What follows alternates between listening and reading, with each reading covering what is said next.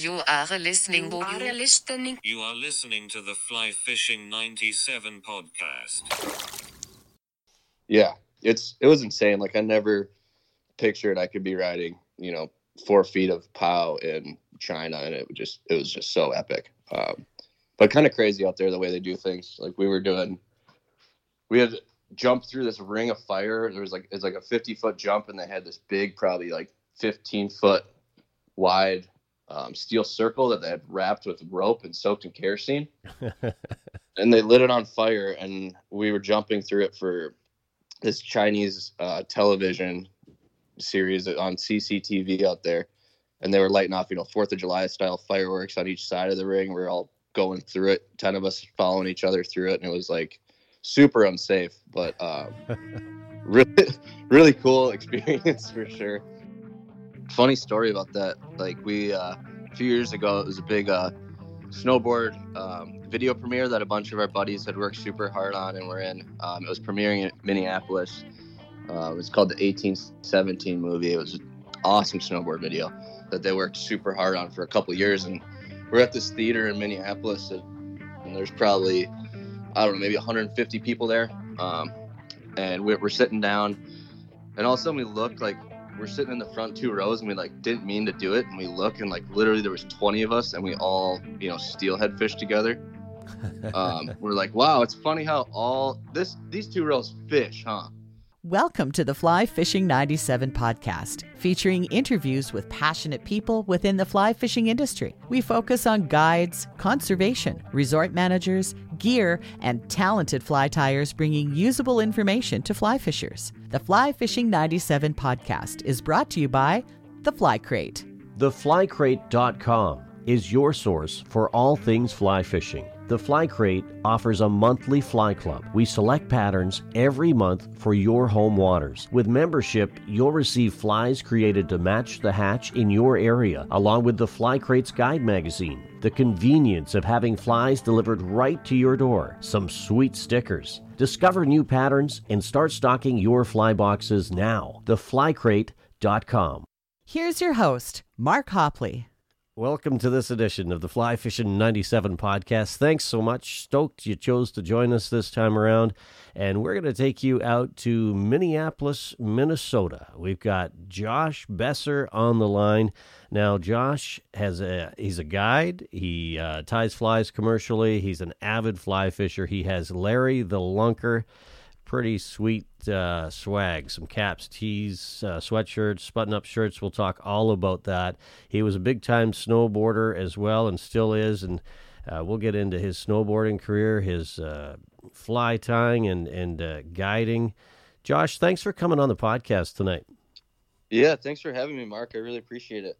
Yeah, I'm stoked you chose to come on, and I'm really looking forward to kind of finding out about your snowboarding career, your fly fishing career. We'll go down all those roads, but let's take it back to square one. You're obviously a big outdoor enthusiast. Yep. Talk to me about fly fishing and where you first found it. Well, I've been fishing all my life. Since I can remember. But I really started fly fishing. I think it was in 2013. I had moved from Minneapolis out to Colorado, and I was living in the Breckenridge area at the time, or Silverthorne, Colorado. Mm-hmm. And I worked at a bakery called Blue Moon Bakery out there, and it was right next door to the Colorado Angler. So right on the Blue River in Silverthorne, Colorado. And I worked there for a year and a half, right next door to a fly shop, and was always kind of intrigued with it. And I saw the owner and the guides, come through the bakery all the time because they'd get their lunches for their trips every day through us. So I just started talking about it with them, and kind of got into it from there because we were, only a half mile from the Blue River right there. Mm-hmm. And I actually had a bunch of snowboarding buddies that were super into it, and I had a few buddies that were guiding at the time. So I kind of learned the ropes from them. My buddy Keegan Axtell, he guided for Vail Valley Anglers. So he really taught me a lot. He had a raft, and we used to float the Colorado all the time and the lower Blue, and he really showed me the ropes of anything from rowing the river to fly fishing techniques, and tying my first fly was, he helped me out with that. So that's really where it all started. That's cool. And so other than Keegan, would there be, other buddies or other people that have influenced you as far as your learning curve? And this, keep in mind, Josh, this doesn't have to be somebody you even know. It could be somebody that you followed on Instagram or YouTube. But if you had to cite some other influences, could you do that? Yeah, I would say I'm the biggest fan of Joe Humphreys. Watching that guy's, videos and him doing the bow and arrow cast and all that, I just thought that was so cool. So I'm a huge fan of him and his stuff. Great. I always kind of looked up to him. Like, he's the coolest, grandpa in the world. Yeah, my buddy Colin Hill, he worked at the Colorado Angler. He still does. He guides for them. I knew him from snowboarding. So he's helped me out a lot when I was starting out. And then I had a buddy that I actually went to high school with, who lives out there, and he coaches skiing.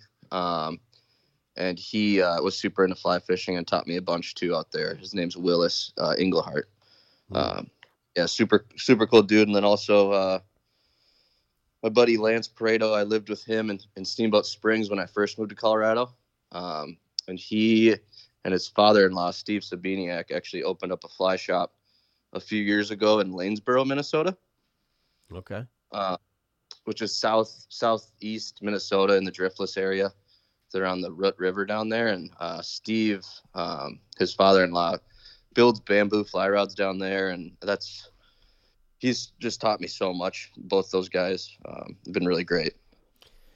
Well, let's take it back. I mean, I think I got a feeling now for kind of how you came to the water, how you found it. But let's go to the a little further up the mountain, if you will. Let's talk about your snowboarding career. So I know your mid-20s or your 20s in general sounds like they were spent traveling all around the world snowboarding for Nightmare. And obviously you're based in Colorado. Talk to me about snowboarding, how that career took off for you and where it took you. Yeah, absolutely. Well, I started snowboarding when I was 6 years old. My mom got me a snowboard for Christmas. I grew up riding at Highland Hills. It's in Bloomington, Minnesota, so just a suburb of Minneapolis. Just a little tiny hill. But yeah, we have tow ropes out here, and you can basically do 30 laps in about 5 minutes. It's just nonstop. They just rip you up to the top of the hill. You go down, and there's we basically had a bunch of rails that we grew up riding on. And when I graduated high school, I didn't really know what I wanted to do, and kind of wanted to do the ski bum thing and also go to college at the same time. So I did that and moved to Steamboat, and it's all about who you know. I met so many people through snowboarding, and just with my connections, ended up getting sponsored after being in Colorado for a few years. Mm-hmm. And started riding for Nightmare. They were in Silverthorne, Colorado at the time, and built all their boards in-house in a factory there. And actually met them at a party because they had a little mini half pipe in their warehouse, and they used to have little skate nights, and I met them there skateboarding and started riding for them on snowboards shortly thereafter, and it's really kind of brought me all around the world since then. We filmed probably, I don't know, I've filmed probably 6 or 7, snowboard videos in the last 10 years. Basically we just go out and hit street stuff. So handrails, riding rails, that sort of thing. Right. I did a few contests. I got to do the Dew Tour street rail jam in Breckenridge one year. That was really fun. But yeah, I just got to travel all around with it and snowboard with my buddies. It was really, really an awesome run. I still do it. But I got to go to China a few years back for a month, and that was pretty insane.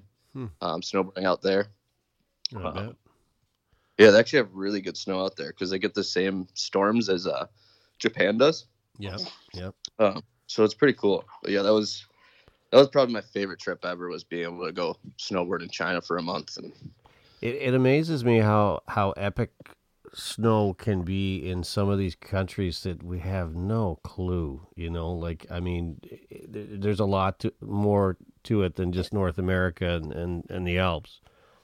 yeah, it was insane. Like, I never pictured I could be riding, 4 feet of POW in China, and it was just so epic. But kind of crazy out there the way they do things. Like, we had jumped through this ring of fire. It's like a 50-foot jump, and they had this big, probably like 15-foot wide steel circle that they had wrapped with rope and soaked in kerosene. And they lit it on fire, and we were jumping through it for this Chinese television series on CCTV out there. And they were lighting off, 4th of July style fireworks on each side of the ring. We were all going through it, 10 of us following each other through it. And it was like super unsafe, but really, really cool experience for sure. So you going go out there and doing that. You go all the way to China to jump through burning rings of fire. Okay, that's Yeah, it was as crazy as it sounds. It's kind of cool experience.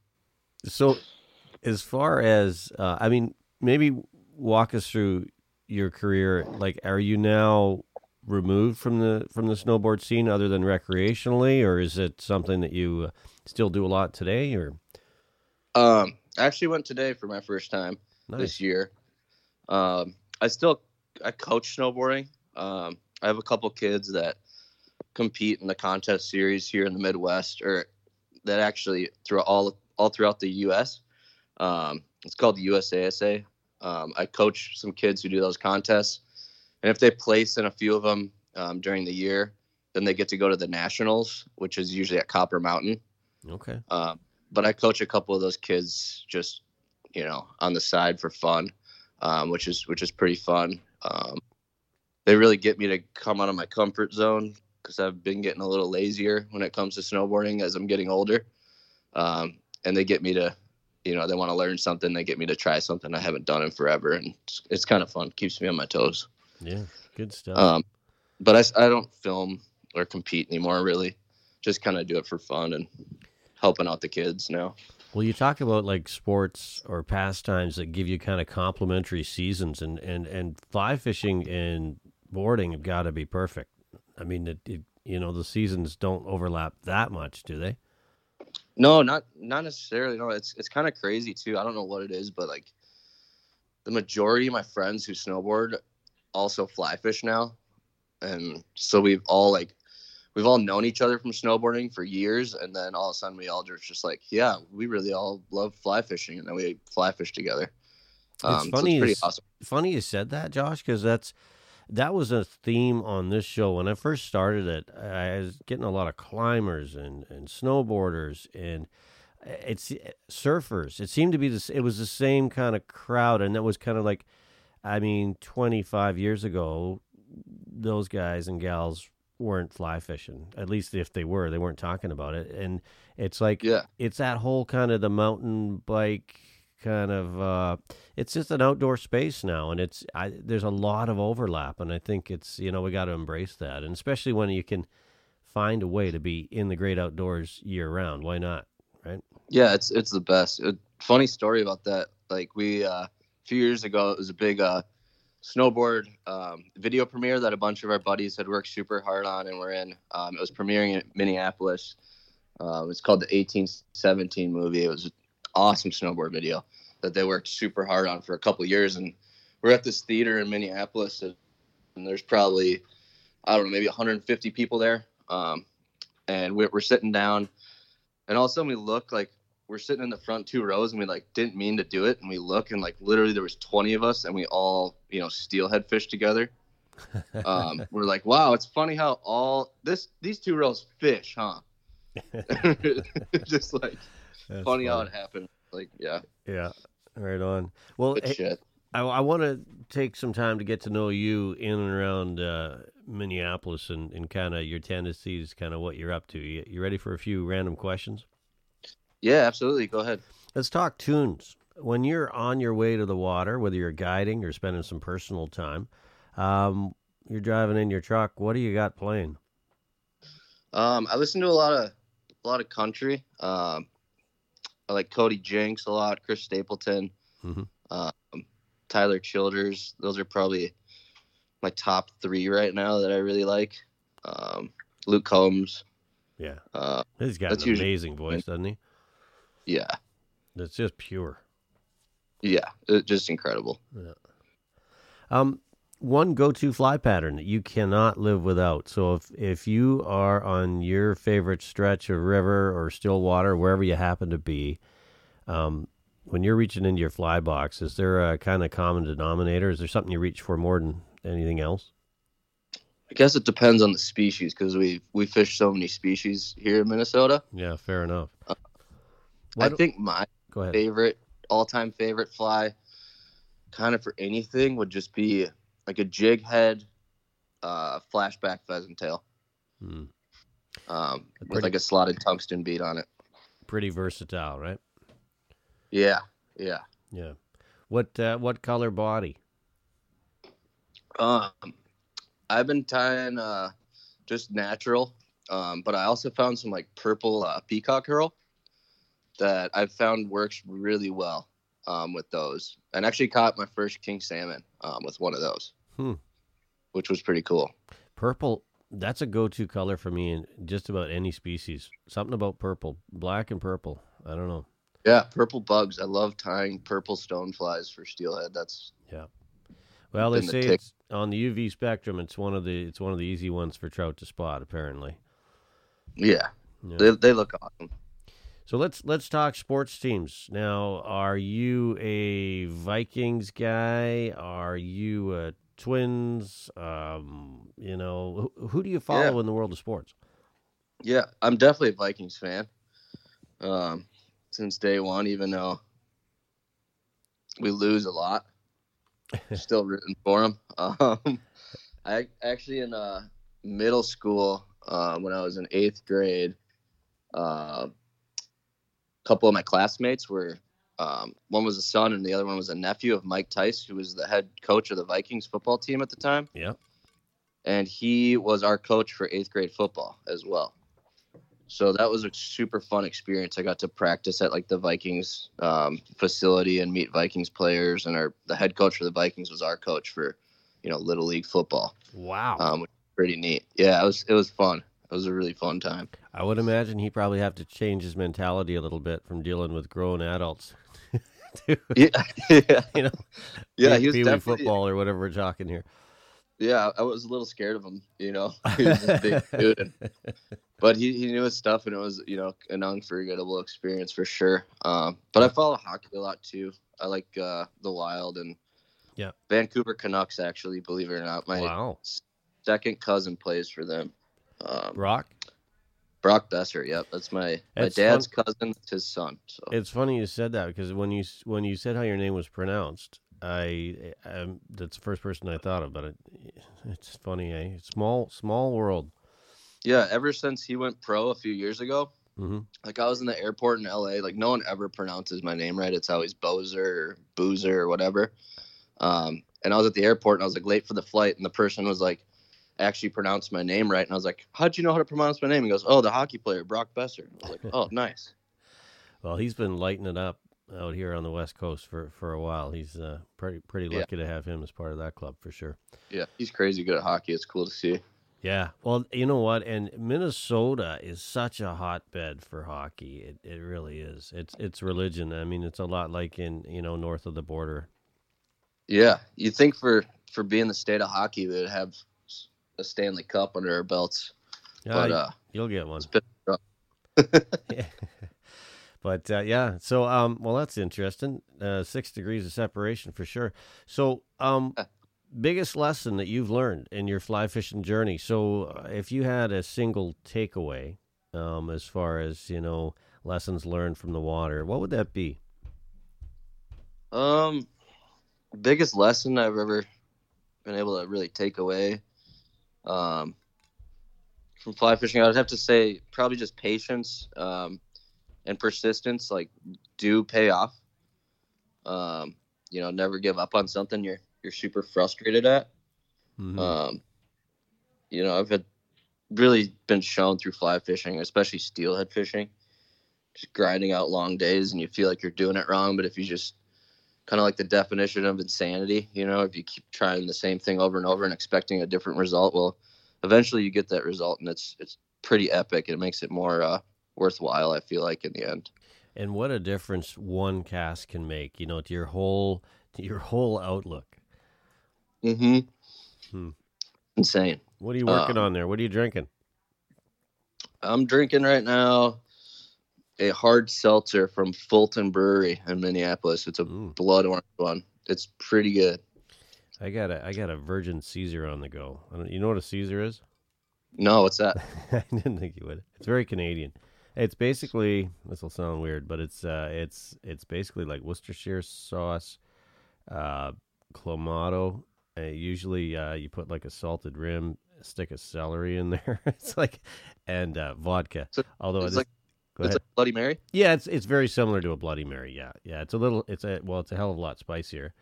But when I'm trying not to drink too much alcohol in the week, I gravitate to the virgin version. So, at least that's the story. No, it is. But it's got.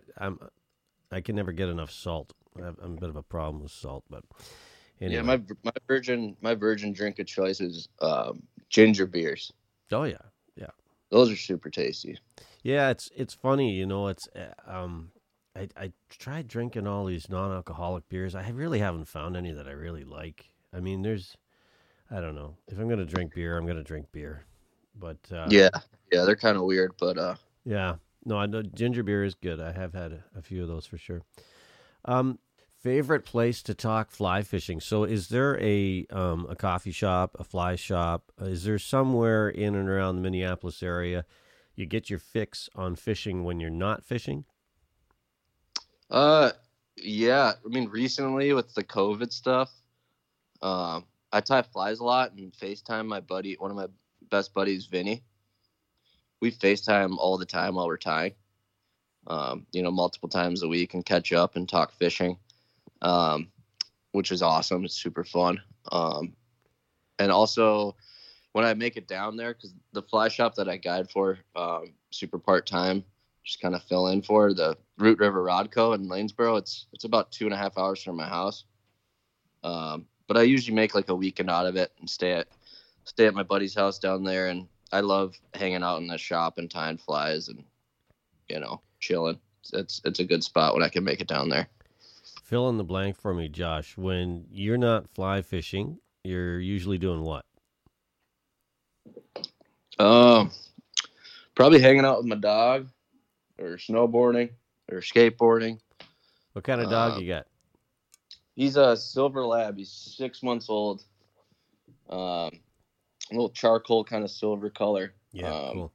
He's a handful. Keeps me busy. What's his name again? His name's Ollie. Ollie. All right. Ollie was chewing on a duck before we started going here. He's quiet all of a sudden back there. He's since retired the duck, and he's sleeping right next to me on the couch. It's funny because my guy just walked by a little while ago and kind of coughed up a hairball, but I don't know if that came through on the mic. What kind of dog do you got? He's a Wheaton Terrier. Yeah, he looks like a teddy bear. He's nice. Yeah, he's pretty cool. But best job you ever had? Are you doing it now, or was it maybe a combination of boarding and what you're doing now? Talk to me about best work. I bartended for the last 10 years. Mm-hmm. It wasn't the best job, but it was the best schedule because the last few years I was working at this big nightclub in downtown Minneapolis. 300 people in there, kind of DJ or live music, people dancing all night, high volume. And it was fun because the money was there and I only had to work Thursday, Friday, Saturday every week. And I didn't start until anywhere between like 3 or 9 p.m. So I got to fish or snowboard literally every day of the week if I wanted to. What is your least favorite drink to make? My least favorite drink to make is probably anything that involves more than like 3 or 4 ingredients when you're super busy at the bar. So, you'd have people coming up, or actually, I think my least favorite thing to make was if someone would come up by themselves and order one mixed shot. And you're like, I'm so busy right now. You want me to make you one water moccasin? All right, sure. Yeah, I'll do that. Just give me a couple minutes here. Yeah. It was fun though. It's just, I had to get out of it with COVID when that started. And yeah, just the money wasn't there. We got shut down. But I think my actual favorite job ever is just coaching snowboarding. I do that now still. Coach a couple the local kids, and they compete in the contests around here, and it's pretty rewarding. It's really fun. We're chatting tonight with Josh Besser. Josh is out of Minneapolis, Minnesota. He has a guide service, ties a lot of flies, avid fly fisher, has Larry the Lunker. Now let's talk about Larry the Lunker, because I was checking out some of your shirts, some of your swag that you've got out there. Did you design the logo, or did you have somebody do that for you? Actually had a buddy of mine do that for me. I met him through the snowboard company Nightmare that I used to ride for. He did some of our graphics for our snowboards. Super talented guy. He's out of Denver. And I just hit him up because we've been friends for about 6 or 7 years now, and asked him if he could, do a fishing inspired logo for Larry the Lunker. And I sent him a picture of a steelhead, and I told him kind of what I wanted, like kind of a skatey version of, a cool steelhead. And I want the steelhead to be tying his fly in his own mouth.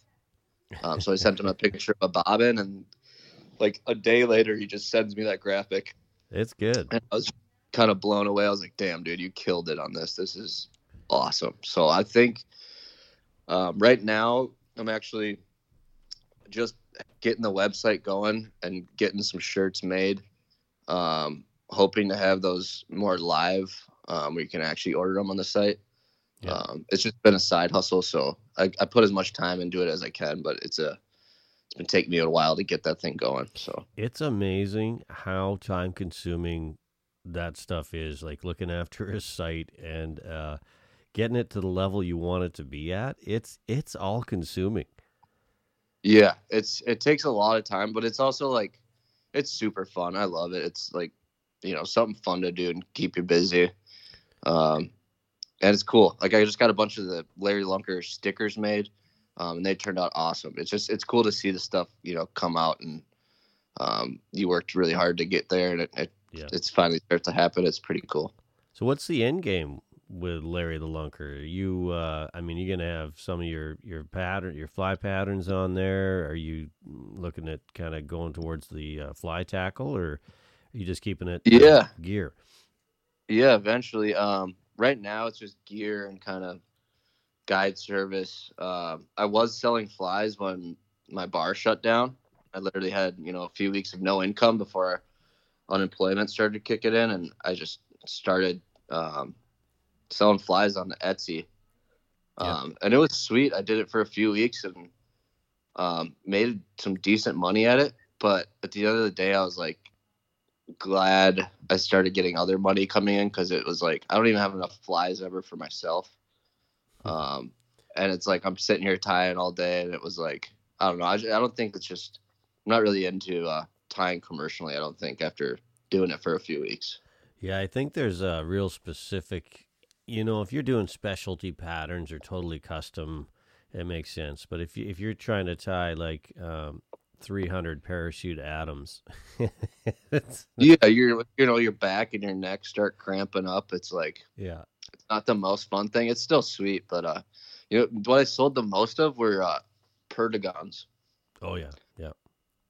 People were loving those. I had people like randomly from all over the U.S. ordering them. So I don't think you can get them in fly shops as often.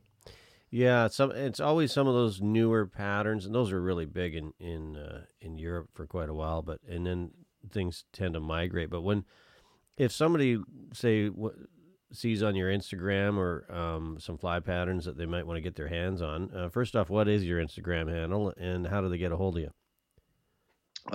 It's just at Larry the Lunker on Instagram, and I'm pretty good about checking messages. If anyone wants to get a hold of me right now, they could always send me a direct message. I'm working on getting the website more up and running, so eventually you'll be able to contact me through there or email. But right now it's basically just Instagram, and that's kind of how Larry the Lunker started. Really, was my snowboarding buddies were getting sick of me posting all these fishing pics on my snowboarding page. And so I was like, I need to start like a fishing one. And we always called fish Larry the Lunker. And I looked it up and no one had that name yet. So I was like, sweet. And it's been that for, the last 6-7 years now. So, well, that's the nice thing about Instagram too, is you can kind of craft it to what you want it to be. You know what I mean? Like some of the other social media, it's like, it's everything. It's you and it's everything. But with Larry the Lunker, with your fishing page, you can just kind of hone that where you want to go. Yeah, exactly. So what have you got on there? Like you got caps, you got T-shirts. What else have you got on there? Yeah. I had a bunch of kind of sample stuff that I wanted to do, like this cool like button down kind of crew shirt, stickers, beanies, baseball hats, that sort of thing. One of the snowboard companies I used to ride for, it's called Hobo Headwear out of Denver. Mm-hmm. He does like the laser engraving on leather stuff, which is really neat. He can like laser engrave any logo or anything on the leather and make it into a patch. Or he also does like the leather like chopper gloves, and he'll put laser engraved logos on them and stuff. That's cool. But he made me a bunch of patches. And I've sewed a few together. I haven't put them for sale yet, but like sewing them onto beanies and stuff. Mm-hmm. I don't know, just your basic apparel. I'd love to. Right now, I just have the kind of 2 logos. But I've been talking to Sam, the artist, Sam Pearson, about doing some more logos down the road and coming up with some new stuff too, and just making some apparel and having some fun with it. Yeah, no, it's good stuff. I can tell you're kind of harnessing your creative side on that for sure. And I think it's cool when you have a side hustle like that you can just kind of, it's fun, right? And it's a blast. Business should be fun. If you can make it fun, you're doing it right. Yeah. And if it turns into something that, down the road that start making some money at, that's awesome. If it doesn't, I'm still just doing it for fun. So let's take it back to the water, Josh. I want to find out about your ideal day. So as somebody that does have clients and you're out there guiding, or if you're having some personal time on the water, if you can put together your dream day, kind of paint us a picture, what does that look like? It'd probably be steelhead fishing. Would for sure be steelhead fishing. In the spring, or not in the spring, in the fall is my favorite time for steelhead fishing in the Midwest on Great Lakes tributaries. We're just a big group of all my snowboarding buddies. There's about like 15 of us. We all fish the Brule River in Wisconsin together. And a dream day up there. We have a buddy who owns some property on the river, so we all camp there. It's steelhead camp for us. Just waking up with the boys, walking right down to the river, and just fishing the river super hard all day. Nymphing for steelhead and also swinging some flies. That'd be the most ideal day, I would say. We spend a lot of time up there in the fall. And what's cool about the Brule in the fall is it's a Lake Superior tributary. You get big lake run brown trout. It's coho in there, kings, and also some really nice steelhead. So it's kind of fun. You never know what you're going to get in the fall up there. It's a blast. So at the end of the day, are we talking, is there a big campfire going on here back at the cabin, or something warm to drink? What's going on there? Yeah, it's absolutely a huge fire. It's a really good time. Our one buddy has a ice house, like a tow behind ice house. So he brings it up there, and he's our source of heat. Not everyone can fit in there. I usually sleep in the truck. But he at least we can all hang our waders in there where it's heated and get those dried out and all that. So, and he's got the antenna, so we've been up there watching, the Vikings Packers game one year while we're steelhead fishing in the middle of nowhere with no service. So it's fun. That's awesome. I love it. Oh boy, that's funny. Talk to me about the fishing that you do have. So, I mean, you are sitting on a pretty diverse fishery just outside of Minneapolis, Minnesota. Talk to me about the species that you're targeting primarily. Yeah, absolutely. I guess it depends on the time of year of what we're fishing for, really. I have a drift boat. In the summers, I guide super part-time for my buddy's shop at Root River Rod Co. down in Lanesboro. There's the Root River that flows through there, and there's some big browns in there, as well as smallmouth. And we do drift boat floats down there, just super fun. You can also fish, anything in the driftless. There's little brook trout streams, and it's only 1 to 2 hours away from Minneapolis, which is awesome. There's little brook trout streams everywhere. You could fish the lakes on the still water stuff for smallmouth, largemouth, bass, muskie, pike, panfish, kind of you name it. I fish the Mississippi River a lot. The upper Mississippi is like world-class smallmouth fishery. Really? It's epic. And I hooked a muskie in there this summer, which was pretty sweet. Wow. But yeah, it's awesome. Like, 30 fish days of smallmouth out of the drift boat on the upper Mississippi, on poppers and topwater stuff. It's really fun. And then we have steelhead. We have the Lake Michigan tributaries, at which I fished last weekend, which was really fun. It's only about a 5-hour drive. And then it's about 3 hours to get to the Lake Superior ones, and the whole North Shore in the spring is just epic for steelhead fishing. It amazes me. Well, your state is known for water, right? I mean, there's so many lakes, so many rivers, so many streams. Yeah. What kind of trout are you fishing for? You got browns, rainbows, brookies, all of the above. What do you targeting? All the above. Yeah. We do have all the above. One of my favorites is I can drive to this little stream that's only 30 minutes from Minneapolis and catch. There's been browns caught out of there that are upwards of 26 inches. Wow. In these little streams. They're few and far between on that river. Mm-hmm. You're mostly catching these 12 or 13 inch browns, but there's not that much aquatic insects life on it. They're eating a lot of leeches and a lot of little bait fish, minnows, that sort of thing. So you only throw streamers on that river, and it's just super fun. I'd say chasing browns is probably one of my favorite things to do if I'm staying close or fishing the driftless. But my all-time favorite thing, I think, is chasing the steelhead on the Great Lakes tribs. There's nothing like it. It's so fun. What is that steelhead season in the fall that you're talking about? What's that time frame? Basically, they run usually at the earliest. Browns will start coming in mid-August, end of August, September. Mm-hmm. Steelhead will start coming in too. Then you have the kings, cohos, and browns kind of coming in first, and then the steelhead, they really come in pretty hard in October, November, and they actually hold over. The steelhead will hold over in the river all winter, but we have to stop fishing November 15th on the Brule, and then it opens back up the third weekend of March. But the Lake Michigan tribs, you can fish all year.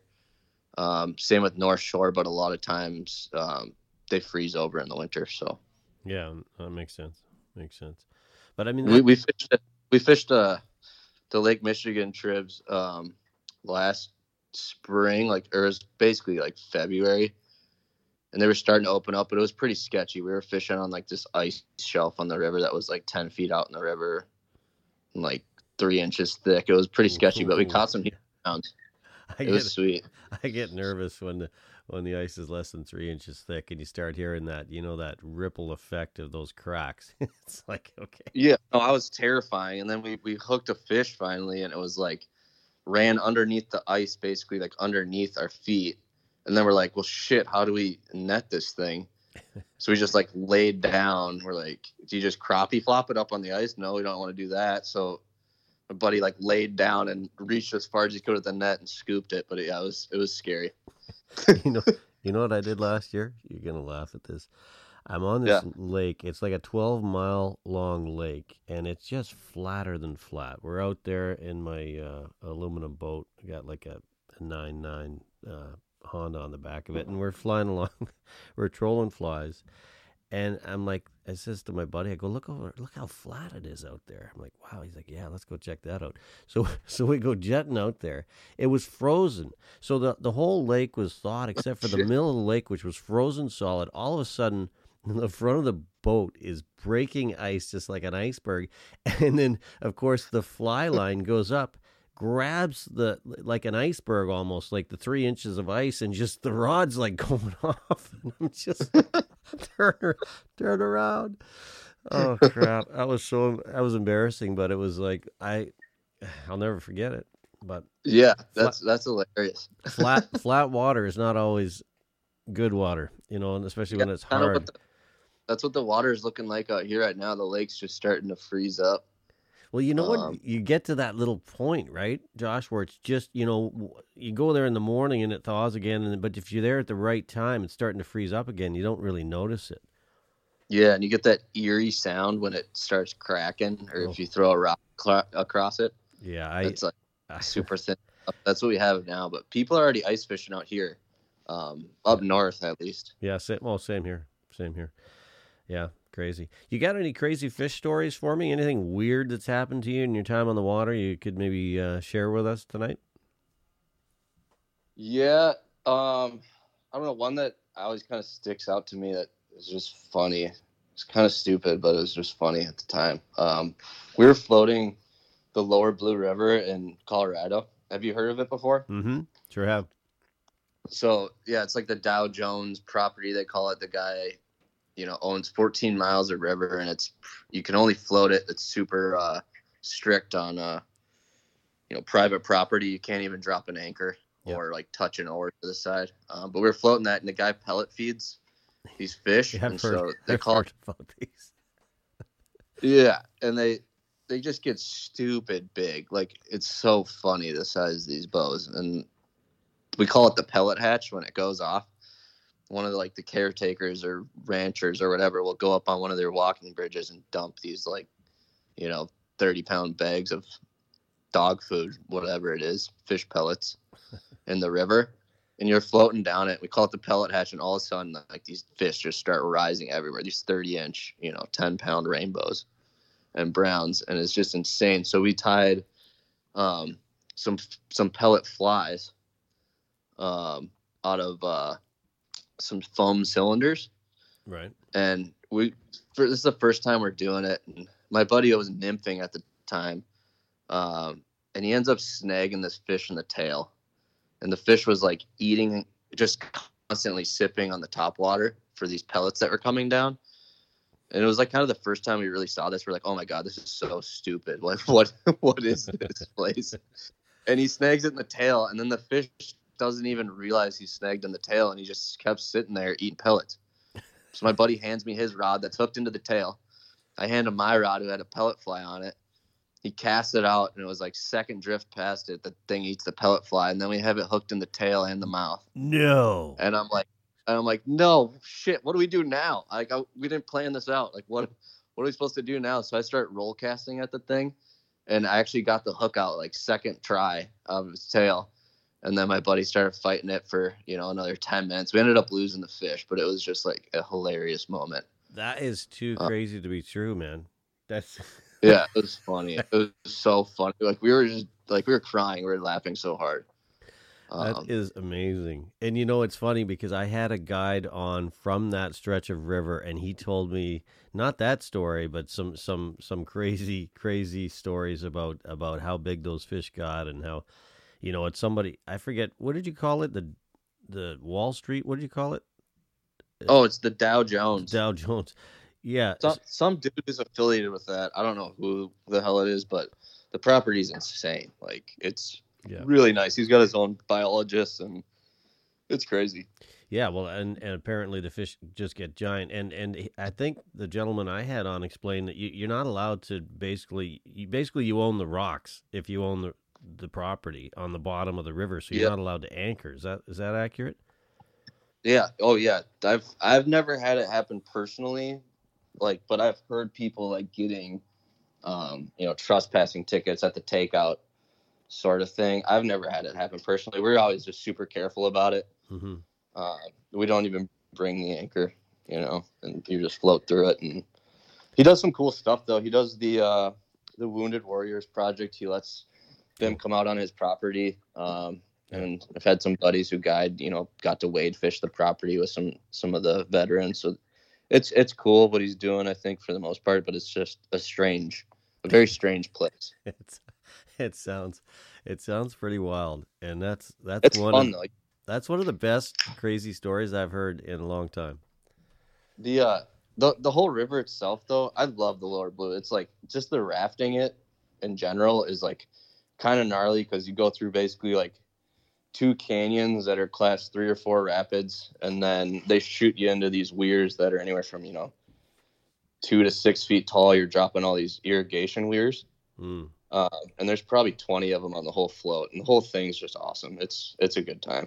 Well, I think the fellow I had on was explaining to me how some of those big pellet fed fish kind of get off the ranch at some point, and all of a sudden you're fishing a normal stretch of water and you're into like a 15-pound pig. Yeah, it's so funny. It's like they make it down to the public section where you can wade fish below. We've had some buddies, hook up down there, but when you're going through the main part of the ranch there, and that pellet hatch goes off. If you're on a day where they feed them, it's just insane how many fish there are, and like the size too. It's crazy. That's nuts. If there's something you'd like to see us do differently as fly fishers, I always like to ask this question as far as, philosophically, is there something we do that you think we could do better, or something that kind of irks you about fly fishing? I guess, I don't know, not really. The only thing I could think of is like,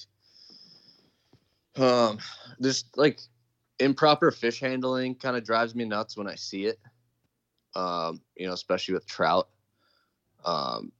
It's just hard to watch sometimes. You're like, oh, why are you gilling that fish right now? It's super unnecessary. Right.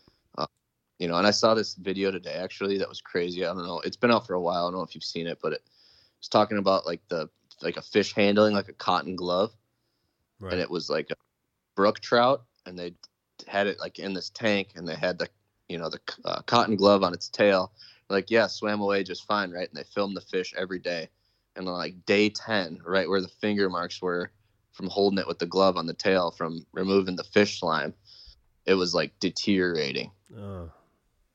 Which was like just crazy because like you see people with gloves all the time. It's like, is that the right thing to do? And I saw that video. I was like, that's the worst thing you could do.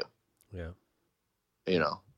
Let alone, unless you're gilling a fish, I guess that'd be pretty bad too. But I think that's the one thing I would change is maybe just somehow informing more people about how to better handle fish. Yeah. I don't know. Keep them wet is really good for that. Yeah, absolutely. Yeah, no, that's fair comment. So, let's is there anything we haven't covered that you want to cover about Larry the Lunker, or any of your boarding or fishing you've been up to lately, or we kind of got the bases covered tonight? I think you got, the gist of it. I'm just trying to keep fishing, I guess. Well, I love what you're up to, and I wish you a great season of snowboard coaching and snowboarding personal-wise, and hopefully you get some great patterns whipped off at the Vice, and next year things kind of straighten up a little bit, and you get your guide service going full on. That sounds like like a pretty good plan. I hope so. Yeah. I was supposed to be guiding in Alaska this year, but okay. It got canceled because of COVID, so that was a bummer. Right. Well, but maybe next year. Yeah, for sure. And your side hustle with Larry the Lunker. Check out Larry the Lunker on Instagram. We've been chatting tonight with Josh Besser. Now, Josh is out of Minneapolis. He has a guide service, ties a lot of flies. Look him up on Instagram under Larry the Lunker. Thanks for doing this, man. I really appreciate it. Well, thank you, Mark. I appreciate it. Really, really awesome for you to have me on the show. It was a good time. The Fly Fishing 97 podcast is brought to you by theflycrate.com. Thank you for listening to the Fly Fishing 97 podcast. Your feedback matters. Let us know if there's a person or topic you'd like discussed. Email us at mark@flyfishing97.com. Until next time, tight lines, and we'll see you on the water.